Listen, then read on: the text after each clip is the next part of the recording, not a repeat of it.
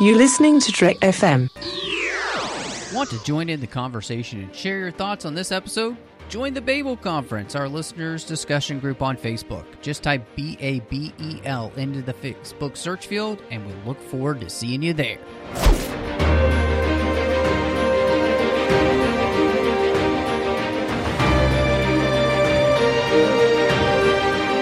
The 602 Club proudly presents Snyder Cuts, a Zack Snyder directorial podcast, and I am just one of the hosts here on this journey, Matthew Rushing, and with me, as he has been every single week and will be with me until the end of time, John Mills. Till the end of time?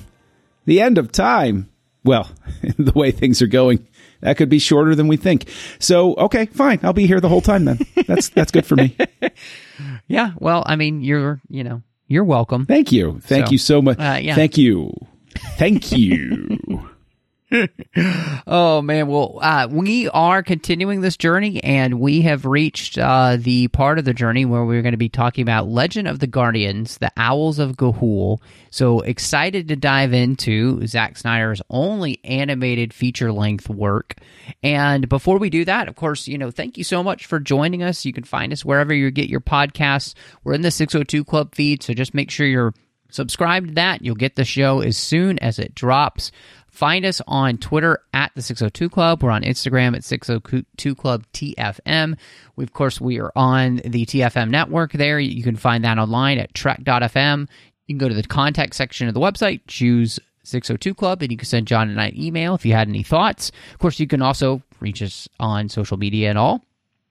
And, we're on Facebook at facebook.com/TrekFM, and then there's the listeners-only discussion group, the Babel Conference, you can find on Facebook. So, John, before we kind of get into the movie and all, I am really wondering, because have you seen this film before watching it now for the show? No, I actually tried years ago to watch Owls of Ga'Hoole, and I forget why, but I just wasn't in the mood, and it started up, and I just stopped watching. I don't even remember specifically. It was a bad day or something like that, and it just started up, and I was like, I'm just not in the mood for this. And I tapped out, and so this is really my first viewing, although I had tried. Have you seen it before this point, or... Yes. Okay. Yes, I have. And it's a movie that I believe that I saw this in theaters. Really? And then I've seen it subsequently throughout the years as well. So it's one that I've been familiar with. And, I think it was really interesting because it was, Zack's first foray, as I was mentioning earlier, into animation. I think going to see it, and even just kind of, after that, it wasn't as big a deal. But I think, honestly, once Man of Steel came out, this is something I went back and rewatched, and just kind of found myself enjoying more in light of seeing that. And, what's fascinating is kind of coming into this now on the journey. It is really interesting to see many of the things that we've come to know from Snyder be used in animation. And I would love to just talk to him in general, and anyone who does live action or animation, because to see what the difference is in directing and how that actually works as directing an animated feature. It's funny you say that. I just read Paul Hirsch's career autobiography, I guess you could say. And he talked about working with Brad Bird on Ghost Protocol, and how Brad Bird was transitioning from animation into live action. And then when they did the action scenes, Bird legitimately asked him to go frame by frame, which was disorienting for Hirsch. But it was just the way Bird was he had to see things one shot at a time. So I wonder, to your point, whether Snyder made an adjustment, a similar sort of adjustment, because I think, also to a point that you were making, you can clearly see, because I have the advantage of coming to see this after having seen the later Zack Snyder stuff, and you can clearly see him putting some ideas together that show up in the Superman movies that he does. The first time one of the owls dives down and does that sort of like sound barrier breaking thing, I immediately saw that, and I said, that's Superman taking off and, you know, kicking into second gear. Before we get too much into the whole, you know, where do we see Snyder and those sorts of things, I just want to say that I feel like I cheated myself by not seeing this on the big screen for one reason. The animation is breathtaking in this film. This is some of the best animation I've ever seen in my life. It absolutely blew my mind. I could not believe what I was watching. It was entirely next level. Studios like Disney always get the praise. Pixar always gets the praise.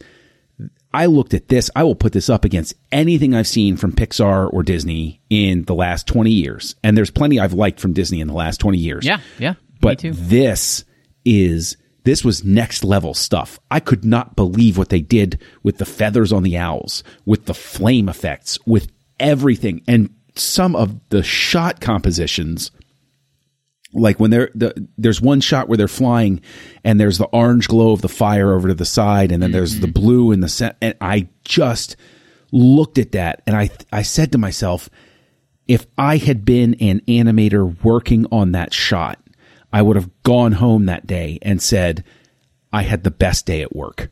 You'll never believe what I produced today. I cannot heap enough praise on the animation in this film. I can't believe it's not referenced more frequently.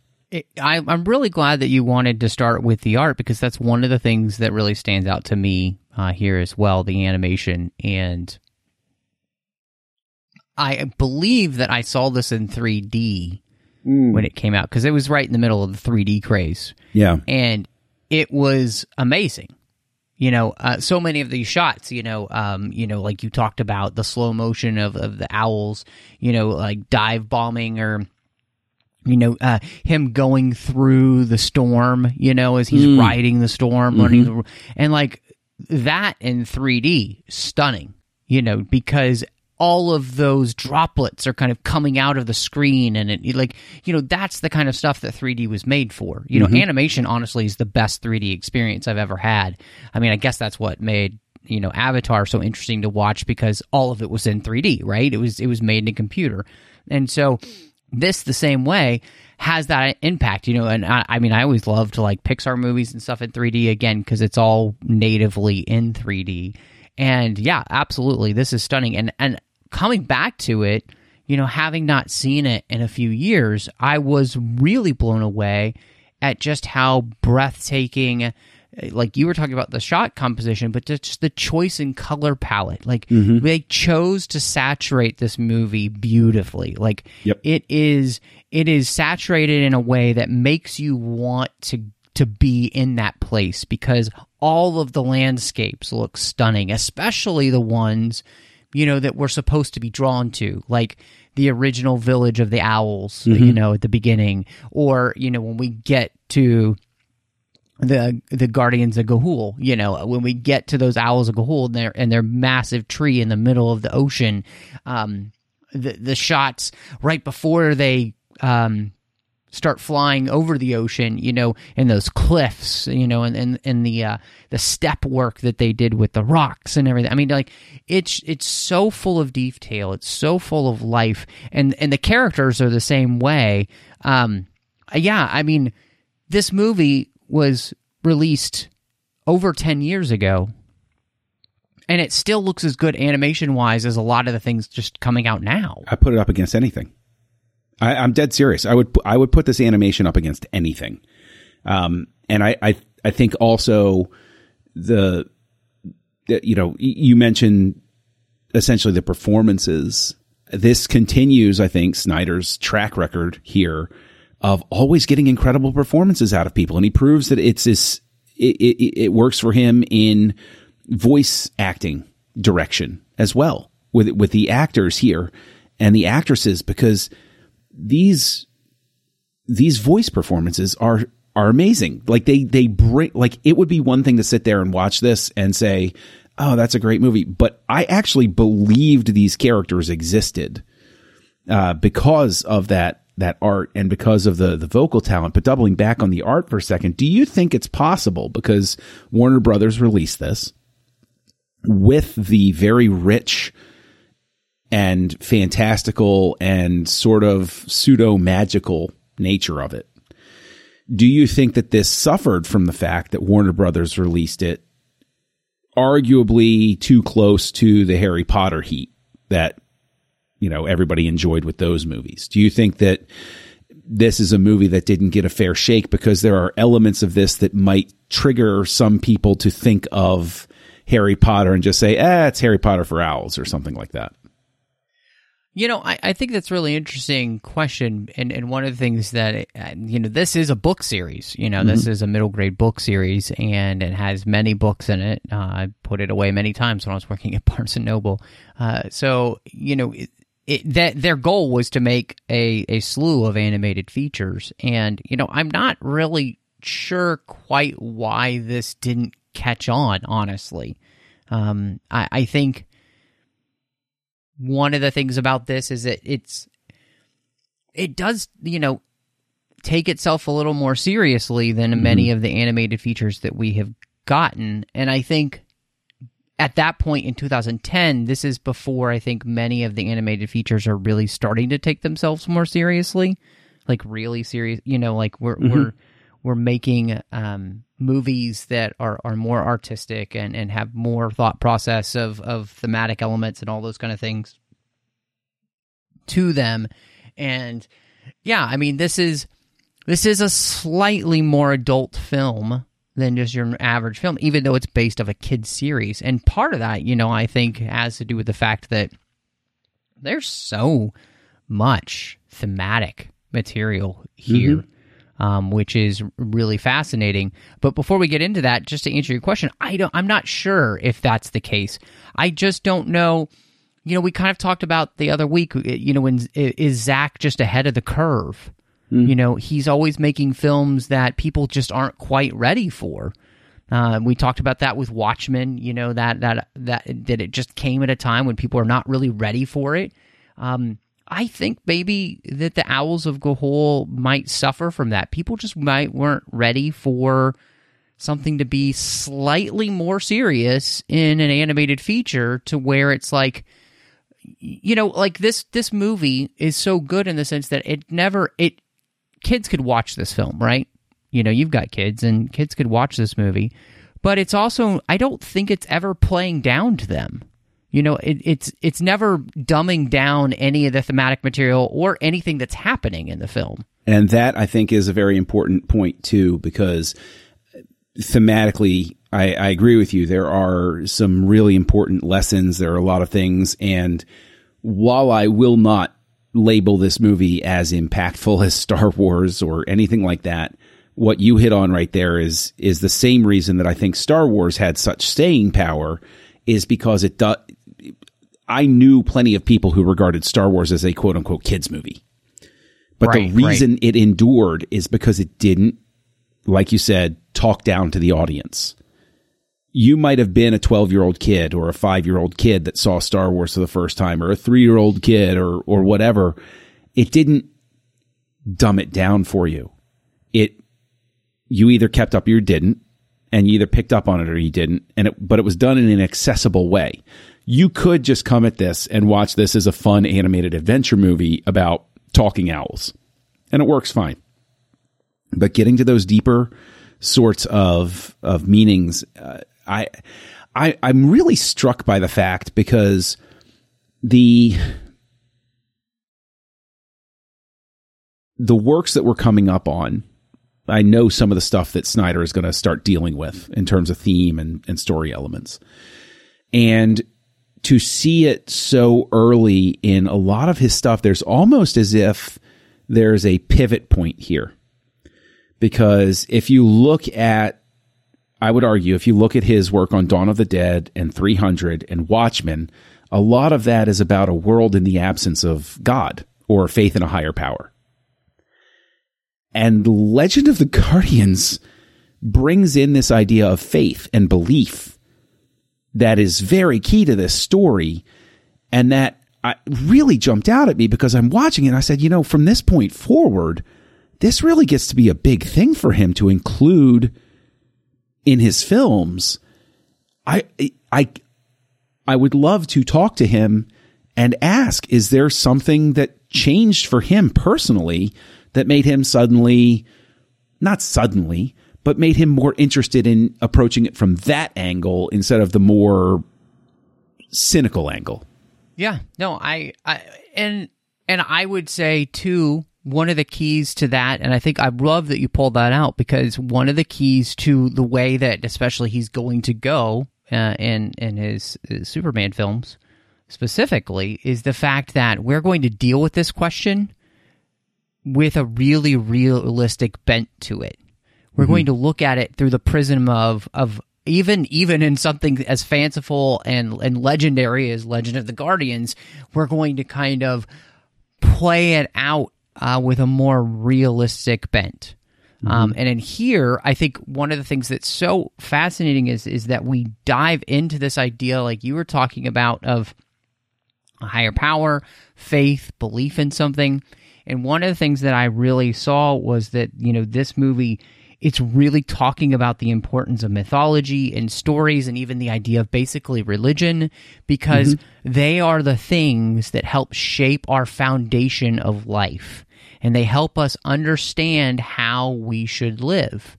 Right. And what's important in life, what's not important in life, what to reject in life, what to accept in life.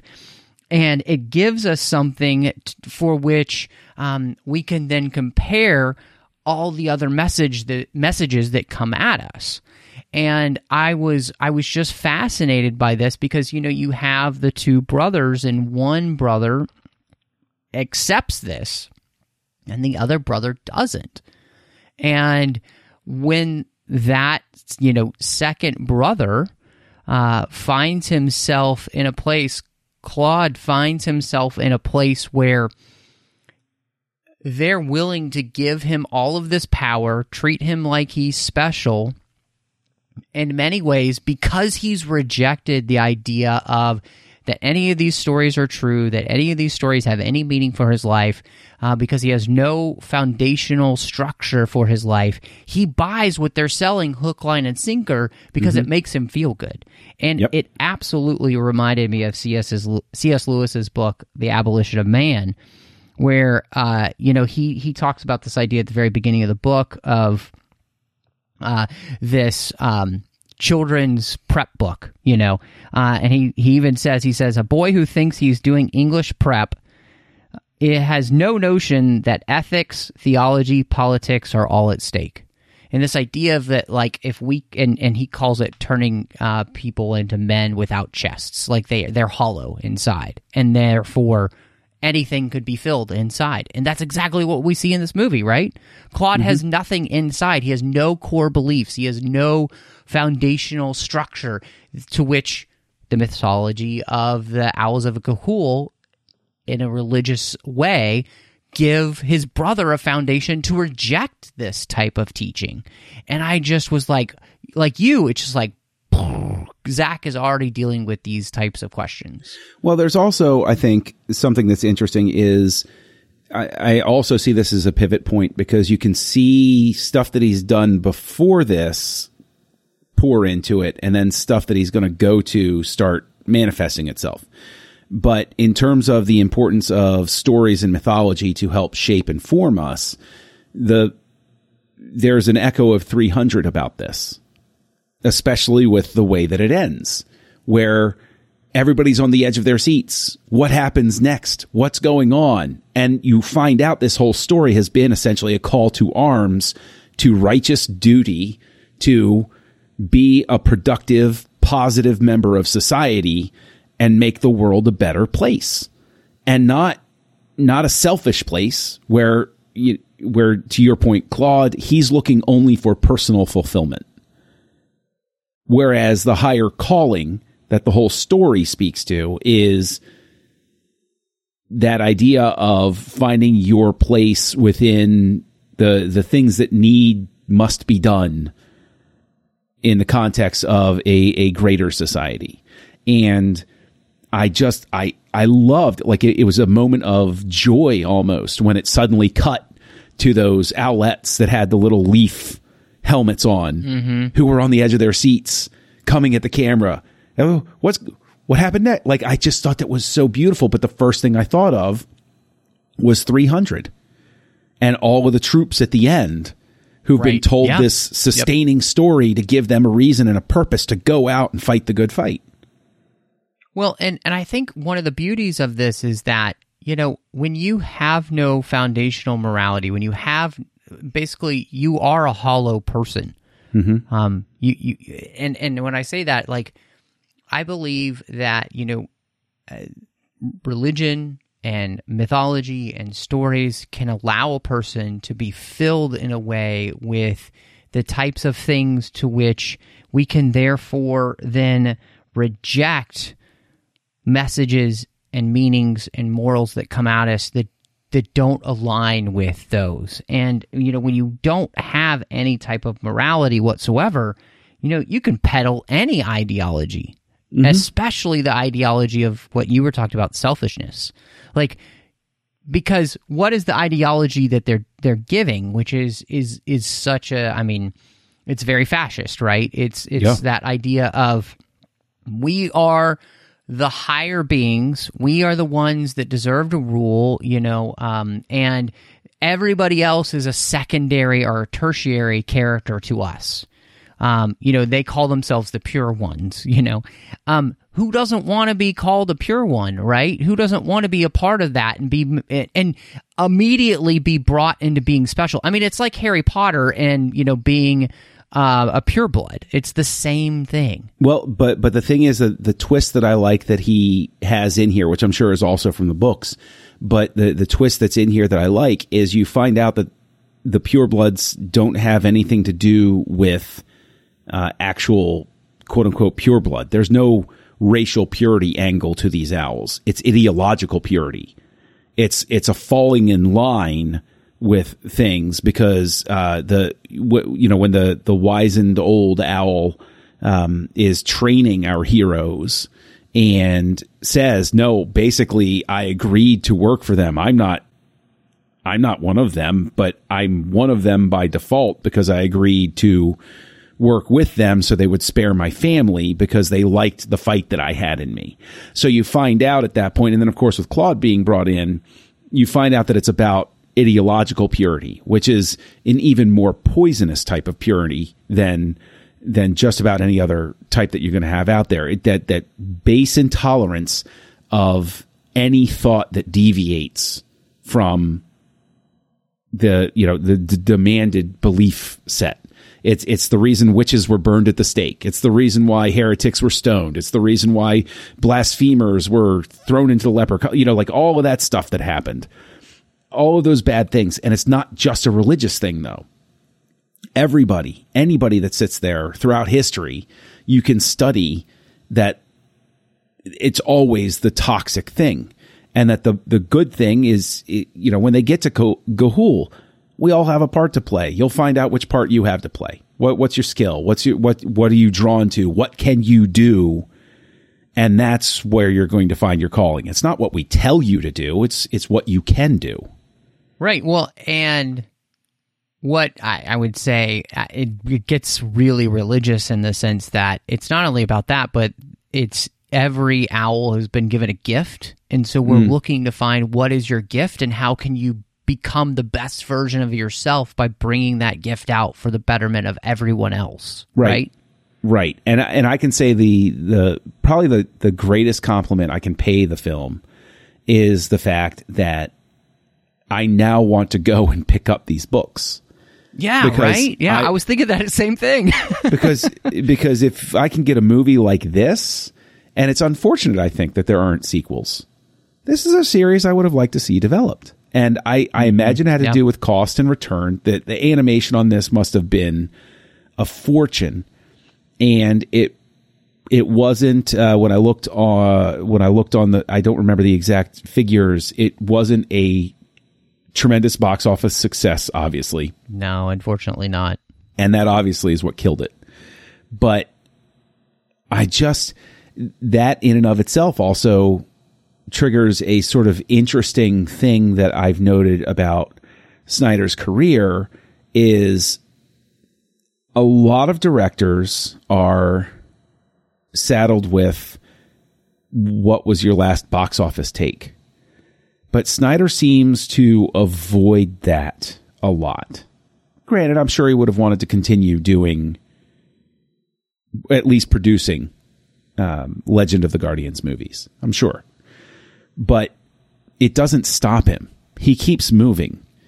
And he keeps moving on to interesting pictures. And I think as we go on this journey, as I've stated previously, all the way back to the first episode, I'm not coming at this as a Snyder fan or devotee.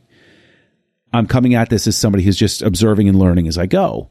And I'm gaining a lot of respect as I review or view these films for the first time, specifically because I'm seeing somebody who's been able to march through and avoid what has killed so many other directorial careers. And so I'm starting to look for what is it about Zack Snyder that makes people continue to give him work and want to work with him, even though he's not churning out billion-dollar popcorn blockbusters. And I think that's really interesting because one of the thematic elements that really struck me, and it was one that obviously we see in his Superman film specifically, was this idea of what does it mean to be a hero? Mm-hmm. And I was really struck by, obviously, Soren meeting his hero and his hero not being what he thought he would be, and the beauty of that was that when his hero says being a hero just means doing what's right over and over and over again, no matter the cost. Right. And I thought to myself, that's so beautiful because what an incredible message for our world. Being a hero is you just do what's right, no matter what the cost. And you keep doing it, even if it costs you everything.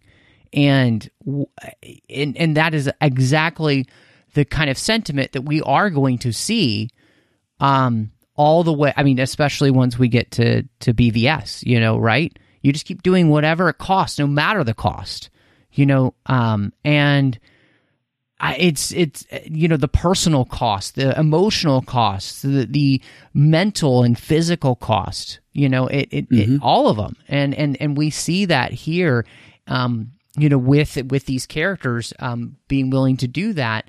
And it comes down to, like, what are you willing to die for? Are you willing to die for this selfish desire? Or are you willing to die for the good of others, and to sacrifice yourself and to be selfless? And, all that's very Star Wars-ish, but I mean, it's the classic mythology, right? That we both, the hero of a thousand faces. And so all of that just, to see that here and this be the movie that was right after Watchmen, right? Right. It's so fascinating because, Watchmen is the deconstruction of heroes, or quote-unquote heroes.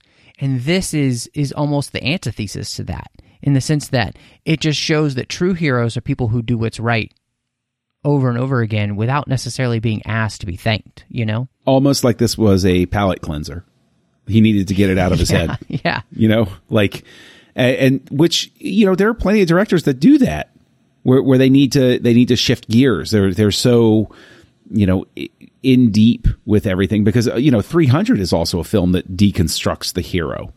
And so to go from 300 to Watchmen, I could easily see somebody saying, I need something a little more pure of heart here, because there's even a Tolkien aspect to this, in the fact that it's the great villains are using technology to overcome the virtuous heroes, And so you see how technology can be turned, it all depends on who's using it, to determine whether it's a positive or a negative. Technology is neutral, but whoever uses it, and then once they use it, things aren't ever quite the same. But there's, the thing is, we're sitting here and we're heaping tons of praise that this film deserves. But the whole conversation, I'm very curious. What missteps do you see here? What choices do you see here that maybe weren't the best for the sake of the film? And it's not a knock on Snyder or anybody else that worked on it, but if somebody were to say, you know what, give me one or two things you would change about Legend of the Guardians, what would it be? That is a hard question because so much of the movie I'm really drawn to, especially rewatching it. And it had been a while since I'd been back to it. And I remember liking it, but I've in many ways I kind of came to it pretty fresh because I had been quite a while since I'd seen it. And I'm hard pressed, honestly, and not just because I like Snyder or any of those things, but it's hard to find anything in the film that really sticks in my craw where I'm like, I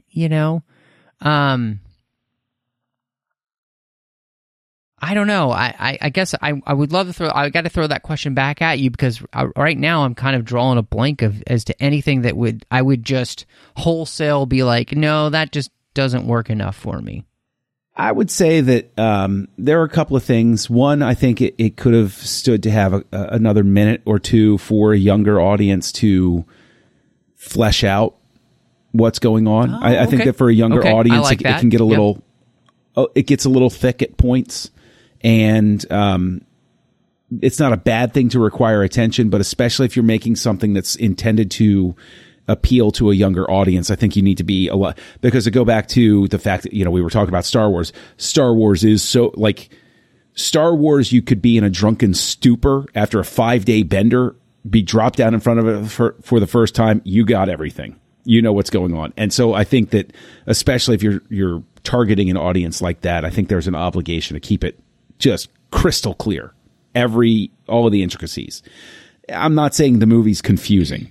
I'm just saying it could have stood a little more breathing room, another couple of minutes. And I understand with animation like this, that probably meant another $300 million. But, so maybe that's why they didn't want to add another minute or two. But I can say that I'm not nuts about I think it's Death Cab for Cutie does the song. I like the song. Owl City. Yeah, I like the song. It's Owl City. So. Oh, it's Owl City that did it? Sorry. It sounded like Death. My apologies. It got locked in my head. Yeah. It's that type of sound. I like the song. I like it over the end credits. When it pops in over the montage, it was a little discordant with everything. The montage was beautiful. I can see that. Yeah. But that popped out at me where I was kind of, oh, okay, that wasn't the best choice. But in a way, it's funny because, like I was talking about with Watchmen, it's almost like, again, his music director came back to him, and he said, I'm going to make a little music video in the middle here. And it's like, it's a great little music video. I would have loved to see that montage set to that song and released as like promotional material. But just here, because the score is this big, grand, sweeping thing, and we're dealing with myths and legends and all that stuff, and then we have a pop song right there. It's kind of like, wow, what happened? Yeah, I could totally agree with both of those points now that you mentioned them. I think, I don't feel like it would have hurt the film to have a few more minutes just to allow some of those expositional scenes to breathe. In many ways, I do feel like this has a slightly more adult sensibility in the way it tells its story. It doesn't quite have as many slower moments, and yeah, there are some moments where you're just being poured into with exposition that really makes sense, and it's great. I mean, even I'm thinking of Soren when he's with You know, he's in the library and he's learning all about his hero and that his hero wrote, you know, these stories and all that stuff. I mean, there's a lot going on in that scene. And so just kind of like, if you maybe stretch it out, even 30 seconds or so can make a huge difference. I would love to find out if that owl was modeled on Cervantes, because who wrote Don Quixote, because, you know, everybody knows Don Quixote is one of the great works of Western literature that I've never read. Sorry. But it was written by Cervantes after he had fought in war and actually got injured so badly that he couldn't use one of his arms anymore. And so he was a war veteran that wrote a giant tome about the futility of war. And that character very much he's a great hero who's now a retired writer. Basically, he's a writer, and his lesson to the characters is, no, war isn't good. No, that's something you do if you have to, but trust me, this is not something you want to go out and do. Look at what happened to me. And that was Cervantes' like his actual life story right there. Well, and I like that you bring that up because it reminds me of one of the things that you have thematically in this movie, which is the fact that it deals with this idea of that war is not glamorous, but sometimes it is necessary to protect and fight for the things that we believe in, which goes back to like 300, right? Mm-hmm. Whereas that movie is more that war is kind of glamorous, and like you were talking about, it's an anti-war movie and those kind of things. We see the misuse of force in Watchmen here. We talked about last week, and now, you know, in this movie, it is when is the correct time to use force? When is the correct time to go to war? And why do we do that? You know, I think it's really well done because that's an important question. And I mean, when you think about the timetable this movie comes out in 2010, you know, we've been in a couple wars at that point, and so people have been asking those questions at all, and not getting into the litigation of either of those things. But this here, as a film, again, shows us a much like, I bring it back to Star Wars, right? There is a time to take up arms, you know, very much like the original Star Wars, like that the evil is too evil and it must be fought. You know, it's the whole thing of it, you know, evil wins when good men do nothing, you know? Right. And so that's the lesson here, but it's not something that should be glamorized, you know? And so, which again, when you think about 300, the way people can quote unquote take that film, and this, it seems like two opposing messages, but really it's very cohesive. Yeah. You know, I hadn't thought about the fact that we've had 3 movies in a row from him pondering war like that. I hadn't, like, I picked up on the 300 thing, but I didn't really think of it specifically in the context of war and the message about when to go to war. And then Watchmen, you're right, has that whole thing of when you have the super weapon, you become the bully sort of thing. And that's a really good point. I mean, in a sense, you could say that Snyder is exercising the true cathartic thing sitting in everybody's head at the time. You know, because our art and entertainment is always going to be a reflection of the society that produces it. At least it should be. Artists should always be free to produce whatever they want to, even if it pushes against what people are comfortable with. And it's interesting because, again, it just fascinates me as we go on this journey. It's so obvious, and I've never believed otherwise, but Legend of the Guardians is another piece where I look at it and I see a really thoughtful and intentional filmmaker who doesn't get the respect that I think he deserves. Whether you love his movies, whether you hate his movies, there's a lot of intent. There's a lot of craft. There's a lot of control. There's a lot of discipline. There's a lot of visual, visual talent. Struggling for the word there or whatever, but like there's so much at play here, and it will always fascinate me why he doesn't seem to get the respect that I think would be due somebody who displays this. Because I think something that's incredible is Brad Bird has created some of the most iconic animated films of all time. Okay, the Iron Giant, which is a cultural touchstone to this day. You have, The Incredibles. You have these Ratatouille. You have these films that you look at them and you say, "Oh my gosh, what incredible art here!" And then he leaps to live action. But I couldn't look at that and say, "Oh, that's a Brad Bird movie." I look at it and I say, "Oh, that's a great action movie." But there's nothing about it where I'm like, "Oh, okay, I can clearly see." Maybe I just haven't looked close enough. But visually, everything from color palette to shot selection to use of slow motion, obviously, to a couple of different elements. I've never seen a director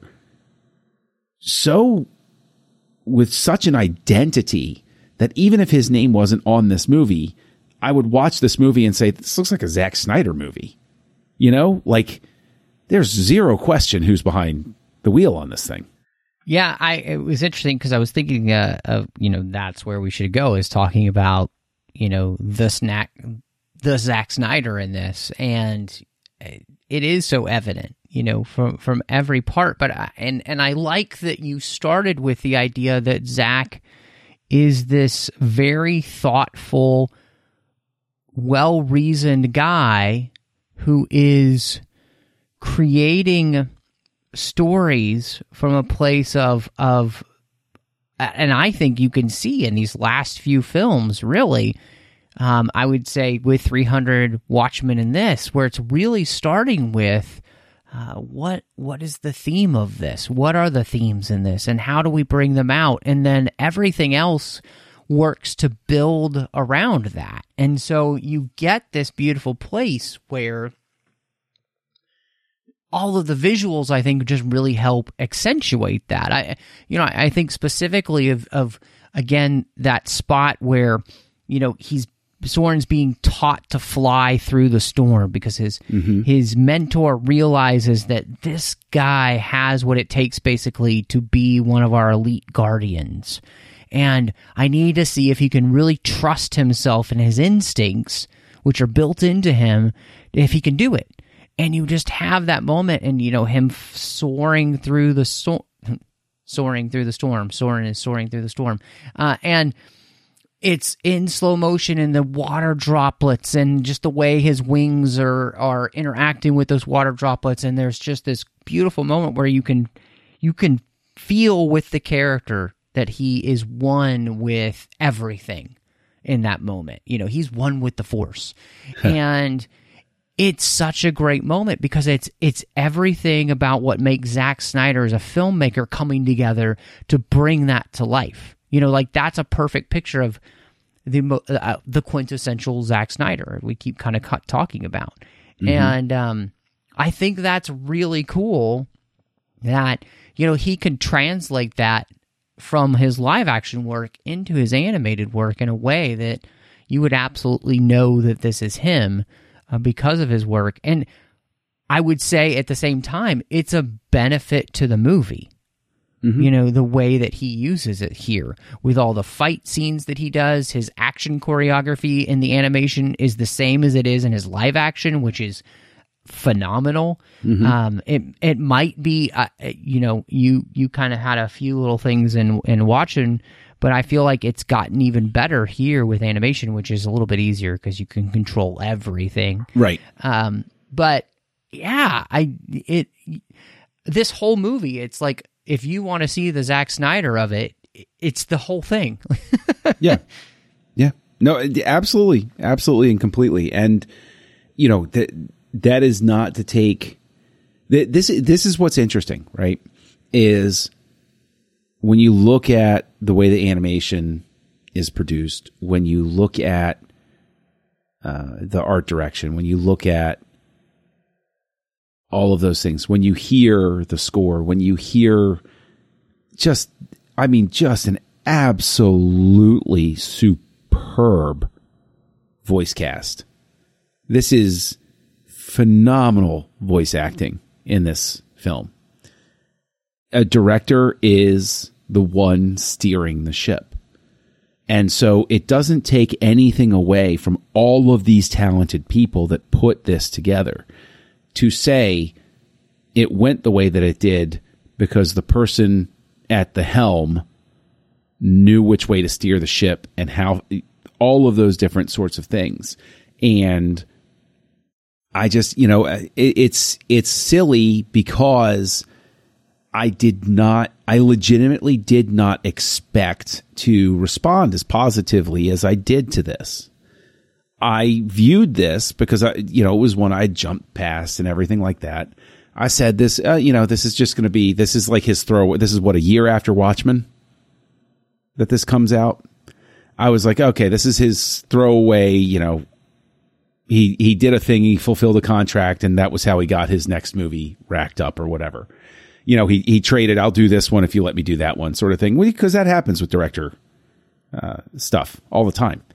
But no, like I look at this and this looks, he obviously cared as much as he did about this as he did about Watchmen, the director's cut, and 300 and everything. I don't see anybody who half-assed it here. I see somebody who showed up and said, this is going to be a Zack Snyder movie. They always say it's a Spike Lee joint, but I feel like that applies to Zack Snyder. Like this is a Zack Snyder joint. This is because all of his films have his stamp on it. Yeah. And so I love the fact that I didn't know what you thought. We don't ever really talk about our opinions before we come into this show, and kind of share them together, even though some of the future films and some of the past films I've kind of known some of your opinions on. But, you've been surprising me, honestly, most of this podcast so far, because you have found yourself responding more positively, which has been great. I think it's a testament to the fact that, Zach has done something that, you didn't expect. And it's an interesting journey we're on anyway. When you do a film podcast like this and you watch things in chronological order, it does allow you to be able to appreciate a filmmaker like this because you can truly see the way in which they are growing and maturing and who they really are as an artist. Yeah. And it's, it is interesting because this is the thing, is it's going to be easy to overstate because this isn't a question of, victory or loss or proving anybody right or anything like that. What this is just coming at things with a fresh set of eyes. And Snyder surprising me, as it were, with a movie like this, or with the director's cut of Watchmen, which I responded much more positively to than the theatrical cut. The fact that this is in the context that we're going through this on a march towards a film that plenty of people said didn't exist, that there was no such Snyder cut, but we know is what he wanted to do and what he was building to. I think it just puts it in that much more of an interesting progression, because I know that as I see these things that are his trademark, I'm knowing what to look for when I analyze the Snyder cut of Justice League to see what it was that was taken out of it and what was manipulated and what was truly him that was in there. Yeah, I think that's going to be interesting, obviously, as we get to Sucker Punch, Man of Steel, Batman v Superman, and then finally to his, cut of Justice League, that you can see, and I think this gives us a better appreciation, even myself, going through this process, I'm really seeing just how dedicated he is as a filmmaker to his craft, like from thematic element to, look to feel to character, which you've been pointing out every time, just the performance he's getting, how characters are so important to him. He's obviously doing a lot of research with the characters to make them come to life, especially if they're based on something that, exists before, like 300 or Watchmen.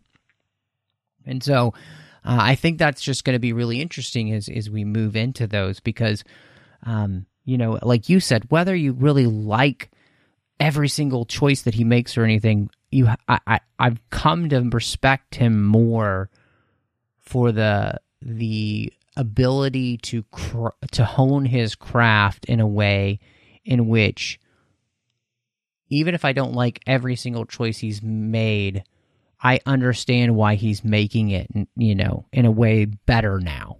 Mm-hmm. Just because I understand him as a filmmaker more. So all that said, I think I'm really interested to see then where you fell down with your ratings here for Legends of the Guardians. Well, I can tell you that I am trying to temper my enthusiasm. And I know that that's going to sound weird. But I can tell you that I responded very positively to this overall. But I also know that there's an emotional aspect to it that I immediately responded to, which I think is funny in and of itself because of certain comments that have been made about Snyder's ability to connect emotionally. But he hit me right in the feels much early like on. Nolan, honestly, right? True. I mean, that's something that people knock Nolan for. So. True. So I don't want to be overly effusive. So there's going to be a little asterisk with this. Right out of the gate, I'm giving this 4 stars. And you might say, well, look, listen to all the praise that you gave it. But that weird moment with the song, the need for another couple of minutes, it's true, it's real. But that little asterisk is because I already know I'm going to come back and watch this at some point. So this is a 4 with like an upward trend arrow next to it. I could see watching this again and bumping it up. So, 4 with an upward arrow. Where did you land with it? It's funny you say that because that's what happened to me. I've seen this before and it trended up. It landed at a 4.5. Fair. Because it's not, I couldn't call it like in Zack Snyder's pantheon, like a perfect film. But I responded so positively. And part of that again was just, my love for thematic parts of films. Sure. And how well, and I think this movie does the thematic work so well because it feels so organic to the movie. Like every part of it doesn't, and none of it felt forced to me, which sometimes can with a film where I can still enjoy the thematic elements, but I'm like, oh, I wish you would have just, this movie does such a great job, I think, of showing and telling, which is really important. Mm-hmm. And so, yeah, this is a movie that had moved up for me. I think I maybe had it at maybe 3.5 or 4. Can't remember what it was on Letterboxd when I went to rate it, but I went with 4.5 just because not only did I enjoy the visual elements, it's visually stunning as an animated feature, which is exactly what you want. And again, I found myself thinking, man, I'm actually going to be popping this in more often because it's not a super long film, which is great. It's like an hour and a half or whatever. And that's great for when I just kind of want to watch. Maybe I want to watch a Zack Snyder movie, but I don't have 3 hours, so, or 4. Or 4. Yeah. So now we get to the part where we'd rank them. So what do you think the rankings would be? Well, right now the ranking 300 is still at the top. And it's tough because I really did like that extended cut of Watchmen. Legend of the Guardians is really strong. I'm actually going to give the edge to Legend of the Guardians because I'm pretty happy and confident with my 4 for Watchmen, whereas this has the 4 with the up arrow. And so I think that's where I end up with that. And then Dawn of the Dead at a respectable 3.5 down at the bottom there. So 300, Owls of Ga'Hoole, Watchmen, and Dawn of the Dead. We're pretty similar. I'd still say 300.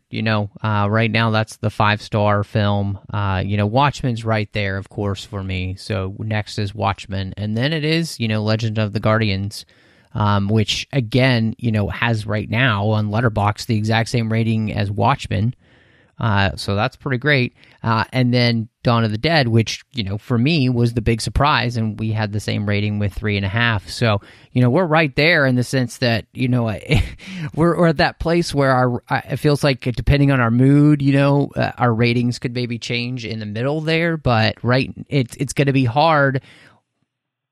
I'm lying. It's not going to be hard for 300 to be eclipsed for me, but it's... Yeah, it's going to be tough for me. It's going to be hard because that middle is going to get really interesting once we get to, of course, Man of Steel and BVS. So Sucker Punch, which I haven't seen the extended cut. I've only seen the theatrical cut. So I don't know what difference that might make for that film for me. So I can't wait. I've seen neither cut, and I know Sucker Punch by reputation. And it's you not mean the Sonny Bunch reputation? That's the only good reputation point that I've ever heard having to do with Sucker Punch. And I have no idea whether he's just doing a bit. I just, total aside, I was listening to their podcast the other day, the Sub Beacon, and he's like, this is not a bit. People think it's a bit. It's not. He's like, I have the Mondo poster. I went and bought it specifically because I love this movie. That's not a bit. Okay.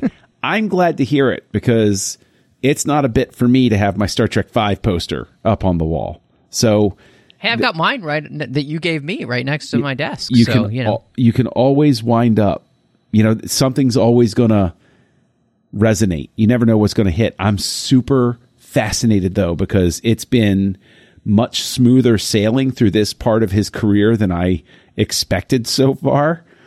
And I think Sucker Punch, I keep waiting for it. I keep waiting for that rough part of the sea when we are going to not see eye to eye. And that's okay because he's winning you over. So by the time we get to Man of Steel and BVS, you're going to find yourself ameliorated and just as happy as a clam, my friend. I just want to put it out there for everybody, just to prepare you guys again.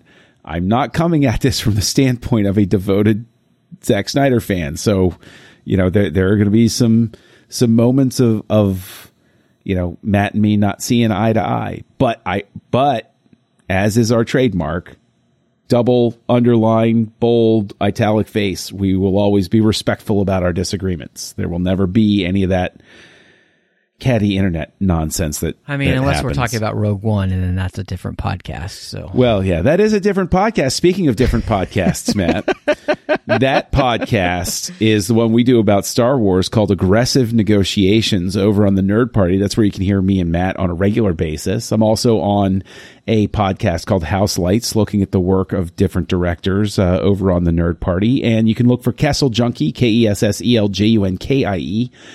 Look for me over on Letterboxd or Goodreads or Vero. Those are the 3 places I now prefer to be. But Matt, where can people find you out there in the great internet yonder? Yeah, you could find me on social media under MattRushing02. I'm on Vero and Twitter, all those places. So just search that name, you'll find me.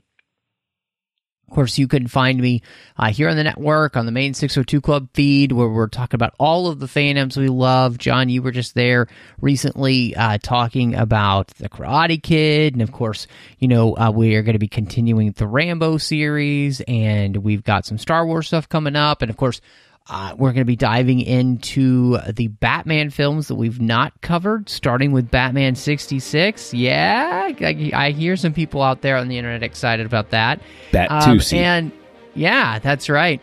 And then, of course, you could find me here as well doing Larry Checks and the Orb. Larry Checks is about the books and the comics of Star Trek, and the Orb is about Star Trek Deep Space Nine. On the Nerd Party Network, I'm not only doing Aggressive Negotiations with you, but I also do Owl Post with Drea Kaufman as we talk about Harry Potter each and every week, one chapter at a time, and we are legitimately almost done with the series, so it's pretty exciting. But, as always, thank you so much for joining us. This is Snyder Cuts.